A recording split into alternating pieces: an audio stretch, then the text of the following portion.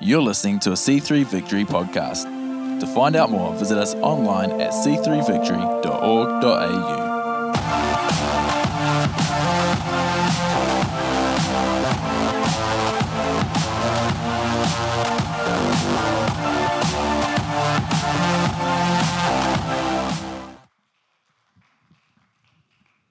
Awesome. What a great team, hey? They're so cool. Legends.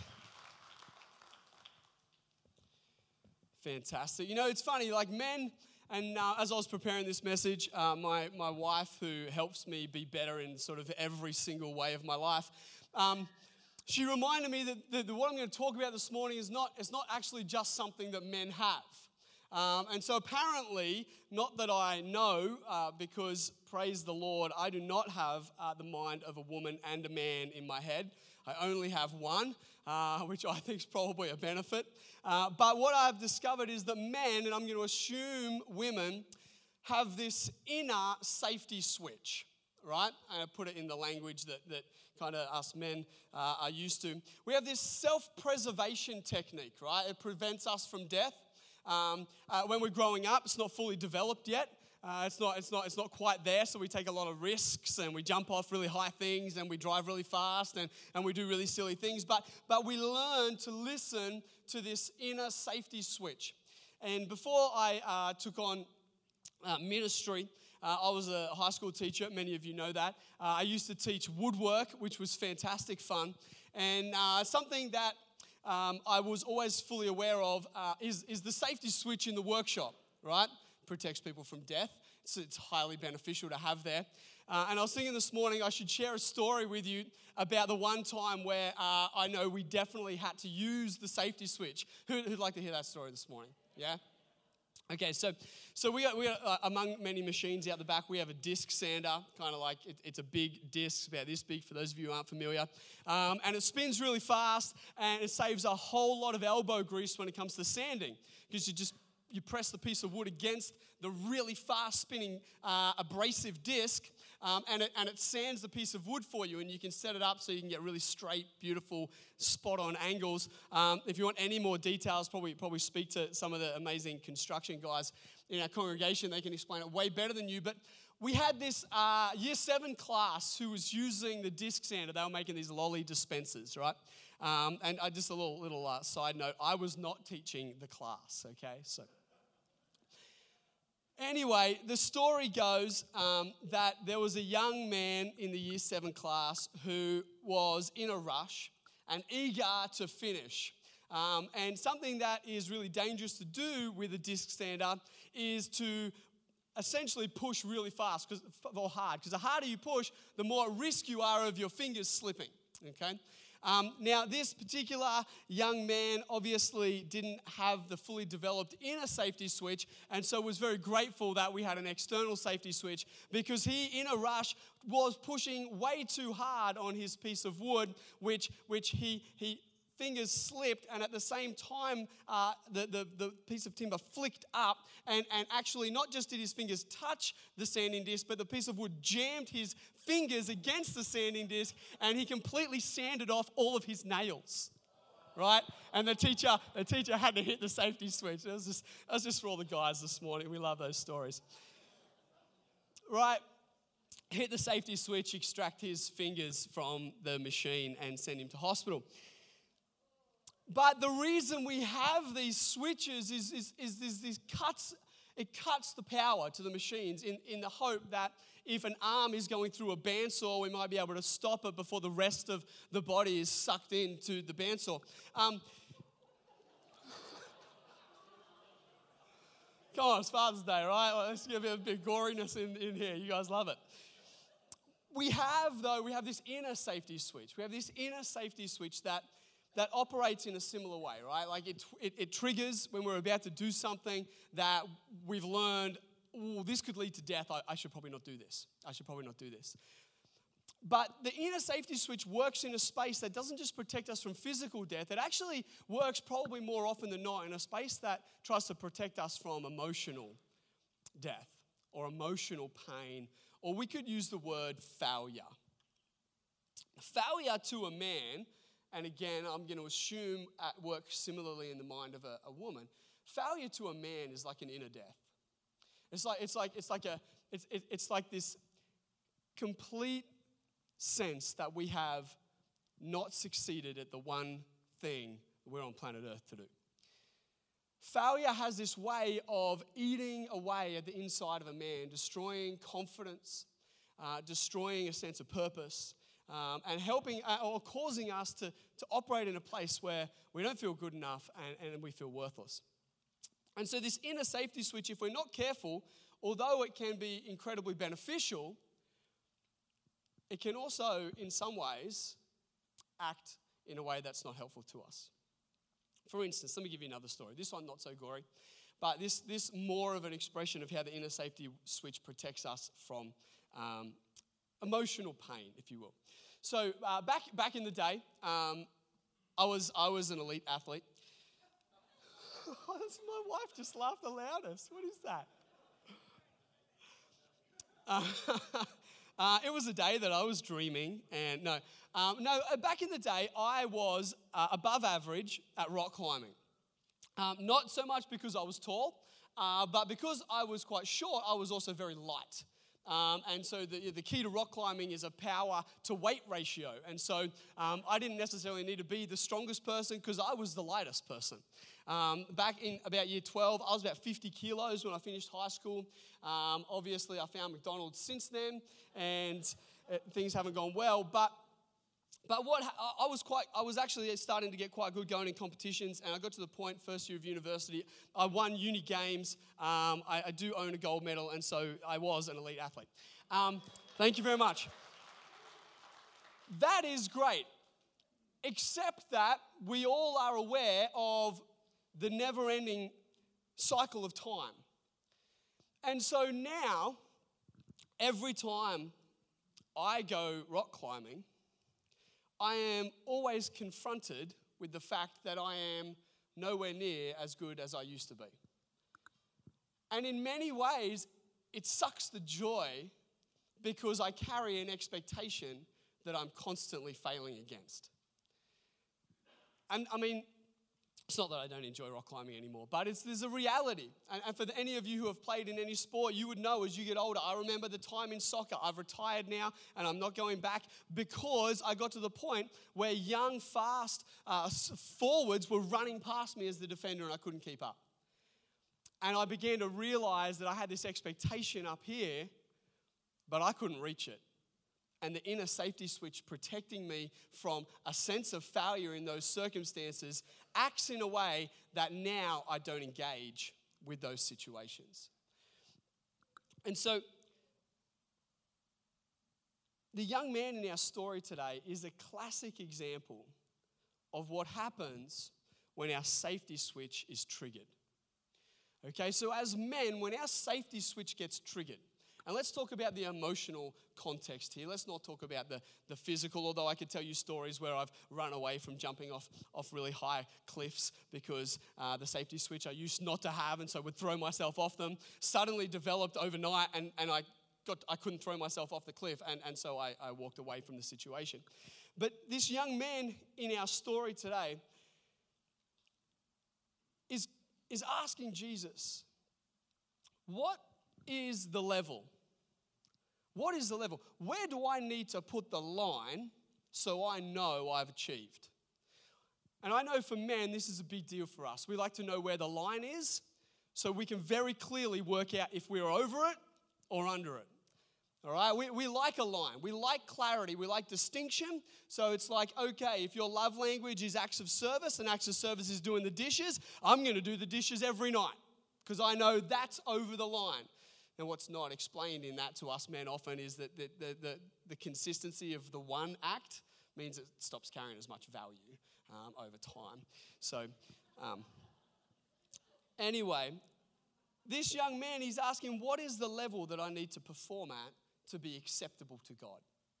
What's the level, okay, to get eternal life? And as we read through here, Jesus begins by unpacking a particular thing that he would be very aware of, the law, right? The law that is in the Old Testament. And he goes, okay, look, to be good enough, To get yourself over the line, you need to have done A, B, and C. And the guy goes, sweet. I've done that since I was a kid. I'm awesome. I'm good. And then Jesus raises the bar. And Jesus presents him with this answer. Verse 21, if you want to be perfect. If you want to be perfect. So we start with this idea of good, and some of these things relate to good, but good isn't the full measure in the kingdom of God. And Jesus takes him on a journey to the point where he is able to say, listen, the real measure, if you really want to talk about things, the real measure, the real mark, the real point you need to be able to achieve is, it's perfection.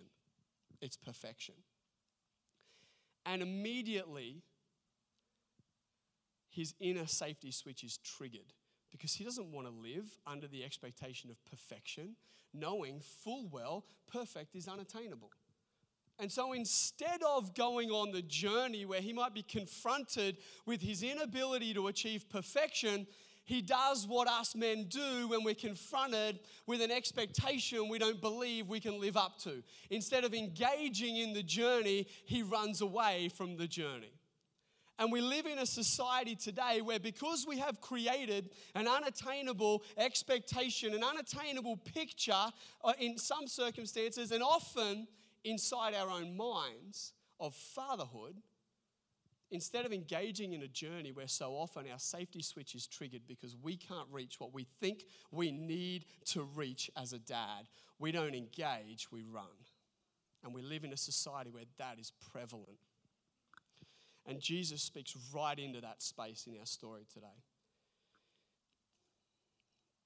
The young man, he's like, you mean I've tried my whole life? I'm not even close? I'm not even close. I've strived and I've worked and I've sacrificed. I've beaten myself into submission to obey the guidelines that I thought were the marker. And I'm actually nowhere even near the mark. You see, perfection is too high an ask. And so often, I think in life, what we do is we paint a picture of fatherhood with the same brush as Marvel used to paint superheroes. And maybe society doesn't do it all. In fact, I'd go a step and say the majority of this lives in our minds.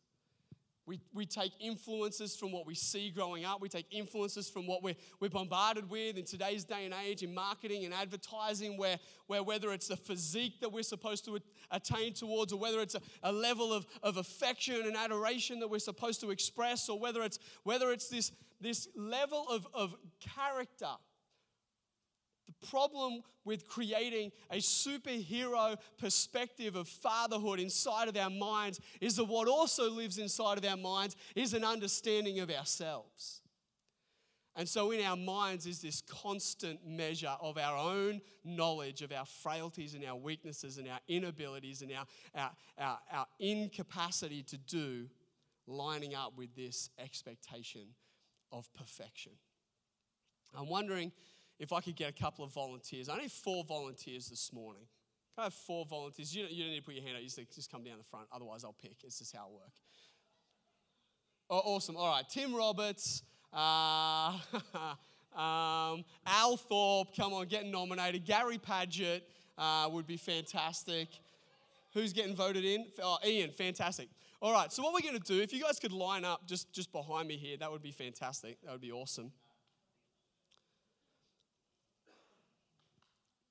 We're gonna give you one of our superhero characteristics, all right? Here we go. So Tim, you can be, I'll be everywhere, man. All right, you can be everywhere, man. All right, because sometimes in our heads we carry this understanding, this expectation as dads that, well, I've got to be everywhere all at once. Right, I've got to be everywhere all at once. I've got to be really good at work. At the same time, I've got to be really good at home. I've got to be a great dad while I'm trying to be great at work. And so we try to be great everywhere, when the reality is that that's actually never achievable. And so we have this expectation that we're constantly failing against, and our safety switch is immediately getting triggered. And so we pull back in one of those areas. So we have everywhere, man.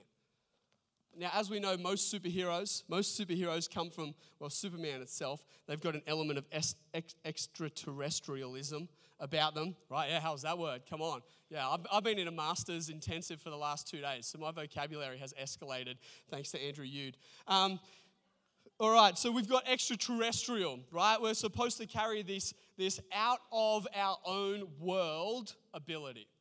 We're supposed to have these abilities that are out of our own world, and we hold that in our minds. And then we have, let's have this. We have, you can be invincible, right? Invincible, impervious. Impervious to pain, impervious to disappointment, impervious to I can't think of any other words, so we'll go with those and we'll keep moving. All right, fantastic.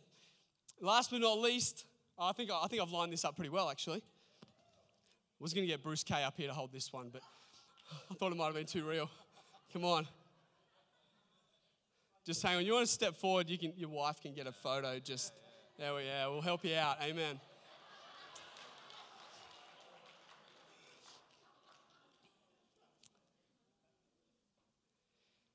And so we have these crazy superhero characteristics living as expectations in our minds. We have these markers where it's like, I have to achieve this, and yet we know we can't. Right? The thing is that actually God paints a really different picture of fatherhood for us. God paints a very different picture in Scripture of what it is to be a good dad. And the reality is that we have very few recorded interactions between Jesus the Son and God the Father in Scripture. There's a lot of times where Jesus suggests that he has spent time with the Father, or it is indicated that he has spent time with the Father, but we have very few kind of these insight moments where we actually get to see the interaction between Jesus the Son and God the Father. And one of those happens at Jesus' baptism. And you see, it's in this moment that what we see are the attributes of God as Father that he wants to paint as desirable, measurable expectations to have on us as dads. And to give you a little hint, it's not having laser eyes or being able to fly, which I think is great, because who wouldn't want to fly? And so we arrive at Matthew chapter 3, where Jesus is baptized. Matthew chapter 3, verses 16 to 17. It says, after his baptism, as Jesus came up out of the water, the heavens were opened, and he saw the Spirit of God descending like a dove, settling on him. And a voice from heaven said, "This is my dearly beloved Son, who brings me great joy." And in this moment, what we see is a very different expectation of fatherhood. What we see in this passage is not necessarily, well, let's not concentrate too much on extraterrestrial, because God is outside of this world. But what we see is not necessarily invincibility, perfection, and everywhere. No, we see a distinct location, in fact. We see that in a moment, God came and entered into that moment with Jesus in a location at the Jordan. And so I want to, if I can, take a few of these unhealthy expectations that we hold as dads that somehow I have to live up to. This superhero status. I have to be able to do everything. I have to be able to be everywhere. I can't have weakness. I can't feel pain. I don't want to highlight too much, but I love that we saw emotion this morning from a man. Because we live in a generation that says men shouldn't feel, and if they do, they definitely shouldn't express it. That doesn't line up with Scripture. Paul talks about the characteristics of godliness in Colossians. And so we have these expectations that as men we build up in our minds, and is it any wonder that we have so many men out there living under this sense of failure as a man and as a dad? I want to re-level our expectation this morning. I want to take a few of these characteristics and I want to flip them to a place where we don't need to be perfect, right? So instead of everywhere, let's be men that are present. Instead of trying to be everywhere, just be somewhere. Just be present. Just be where your son is. Be where your daughter is. God was where Jesus was. God came to his baptism to be present in that place. Instead of extraterrestrial, let's be men who are engaged. Let's be men who are engaged. We see in God a deliberate engagement with what is happening in Jesus' life. He's engaged in the life of his son. He knows exactly what's going on, and he's there, and he speaks into it. And so let's not try to be invincible. Let's be men who are intentional. Let's be men who are intentional. That when we have those moments, like we see with God the Father interacting with God the Son, he is intentional. He takes that moment and makes it significant. He says, in this moment, I'm going to declare over you who you are. You are loved. You are my boy. I'm going to be intentional in this space. And instead of perfect, let's be authentic. Let's be authentic. Let's not put on the pretense of perfection when the reality is we're not, we can't be, but what we are is actually probably what is needed. You know, the song that we heard this morning is an exact modern day model of what we're talking about. I don't see myself in all those superhero gifts. You know, the lyrics tell us there's Achilles and there's Hercules, there's Spider-Man. I don't see myself on that list. I'm not up there with those superpowers, which is actually perfect because your family and your kids aren't looking for that in you either. Your wife isn't expecting a superhero. She married you knowing that you weren't perfect. Sorry. I could be totally wrong. Maybe I'm slightly trying to adjust the expectations of people. Your wife isn't expecting a superhero. She married you. She married you knowing your strengths and your weaknesses, but loving those about you. The song says, I'm looking for something just like this. Something just like you. Your family needs you, who you are. Not superhero you, not the you who is squashed by an unhealthy expectation. And so instead of being you, present, engaged, intentional, with your strengths and your weaknesses, with your failings and your successes, instead of being that, we disengage because the failure triggers.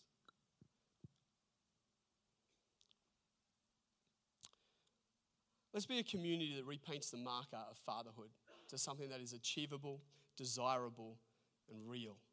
Let's be a community that celebrates those types of dads, that champions those dads, that believes in those dads, that builds those dads and supports those dads. I believe that families will thrive with those dads, that cities will flourish with those dads. I believe communities are built on those dads. But the truth is that the story we read this morning about the rich young man, it wasn't a story about fatherhood. It wasn't a story about manhood. It was a story about relationship with God. It was a story in which Jesus was articulating the marker required for eternal life. The marker required for acceptability to God. He's talking about life after death, heaven, hell, the reality of where we will spend eternity and how we will spend our present. And he was asking Jesus, what do I need to make sure I get to heaven? And he thought that the measure was something that he could achieve. He thought the measure was abiding by a list, and he thought that he could reach the mark in his own strength. He thought he could do it in his ability, and he definitely thought that he could do it in his finances and his wealth. In no way is this story this morning saying we can't be wealthy, rich people can't get saved. It's telling us that what he thought he could depend on wasn't going to be enough. You see, Jesus, knowing that it would trigger his inner safety switch, painted the true picture. Perfection. And the man walked away because it seemed too hard. And the disciples, they were shocked as well because they were like, whoa, I know me. I'm not perfect. And they're left questioning, Jesus, how can anyone get in then? Because we're here, we've given up a whole lot of stuff, because we thought that if by doing that we'd get in. We thought it was by sacrifice. We thought it was by what we did and what we gave up. We thought that would get us in. Now you're saying it's perfection, and I'm not perfect. So where does that leave me? And so they questioned Jesus, and this is his response. Matthew 19:26 says, when the disciples heard this, they were greatly astonished and asked, I think I'd use a better word there, but who then can be saved? Jesus looked at them and said, with man this is impossible, but with God all things are possible. You know, I had a time in my life where I walked away from God. And I remember distinctly walking into uni church at the university with the distinct intention to argue why I felt that a God who painted a level of perfection that he knew I could never attain to was completely unfair and what I didn't want anything to do with. You see, I didn't want to fight a fight I knew I would always lose. I didn't want to live a life under an expectation that I knew that I would never be able to achieve. And unfortunately, what happened was I had a really misplaced perspective of Jesus, of what he had done for me, and what he had made possible for me. And it wasn't until I came back to church that I actually realized that what Jesus is saying in this passage is that it is impossible, which is why I'm here. You see, I wonder what would have happened if the young man had gone, well, if it's perfection, how does anyone get in? What if the young man asked that question? What if the young man said, well, Jesus, how then? If perfection is the mark, how then? And Jesus would have gone, it's me. It's me. I'm the how. I'm the how. It is impossible with man. That's why I've come. It is impossible with man. That's why I'm here. And you've got to understand, so much of the teaching of Jesus is bringing people to the end of their sense of self-sufficiency. It's bringing them to the point where they realize, I can't do salvation. I can't reach the mark of God on my own. And when we get to that place, Jesus says, I'm so glad you got there because I'm here. What you need is me. What you need is Jesus. What you need is to believe that when I came, walked, died, was buried, and rose again, I made it possible. I made it possible. You see, the man alone, it's impossible to reach perfection. But God instituted a plan. His name was Jesus. Maybe you're here this morning and you've wondered about God. You've wondered about having a relationship with him. You've heard us talk about Jesus. But you also know that you know yourself. You know there's things in your life that you've heard probably don't line up with things the Bible say you need to be. Can I tell you that's the same for all of us? We all have things. The Bible calls it sin. We miss perfection. We miss it. But the Bible also says that if we choose to believe in Jesus and receive what he did when he died on the cross, was buried, and rose again, it says that he is our door, that he is the way to the Father. So I'd love to pray for everyone in this place right now. If you can bow your heads, that'd be awesome. Father, I want to pray for every person, every man, every woman, every young person. I want to pray right now, whether they're close to you or far from you, I want to pray that you would bring right now an understanding that you have made it so possible. You have made it so possible. I want to pray that even now you'd begin moving in the hearts and minds of men, readjusting their expectations, readjusting that marker from superhero to who they are. That they are what their family needs. So Father, right now I pray you'd strengthen men, you'd encourage men, you'd place joy and peace in the hearts of men this morning. Father, help us to be a community that raises mighty men, dependent on you, in love with you, committed to you, seeking you. I pray blessing over every family in this place, over every person in this place. Lord, let your Spirit move in the name of Jesus. Amen. If you are here this morning and you'd like to have a conversation with someone about what it means to know God, I would love to be that someone. I'd love to talk to you. But we're going to close our service now. I want to thank every person for coming out this morning. Thank you for being here. Thank you, dads, for being here this morning. Love that.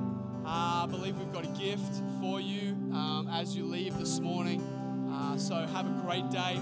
Enjoy your Father's Day. Can I just say from me and all the pastoral team, and I know from Pastor Keith and Janet, happy Father's Day to all our dads, real, spiritual, every aspect. We love you. We believe in you. Have a great day. Thanks, guys.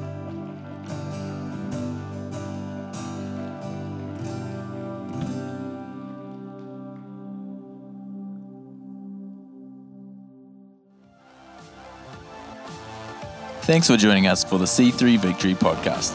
We would love to see you at one of our services. To find out more, visit us online at c3victory.org.au or check us out on Facebook or Instagram.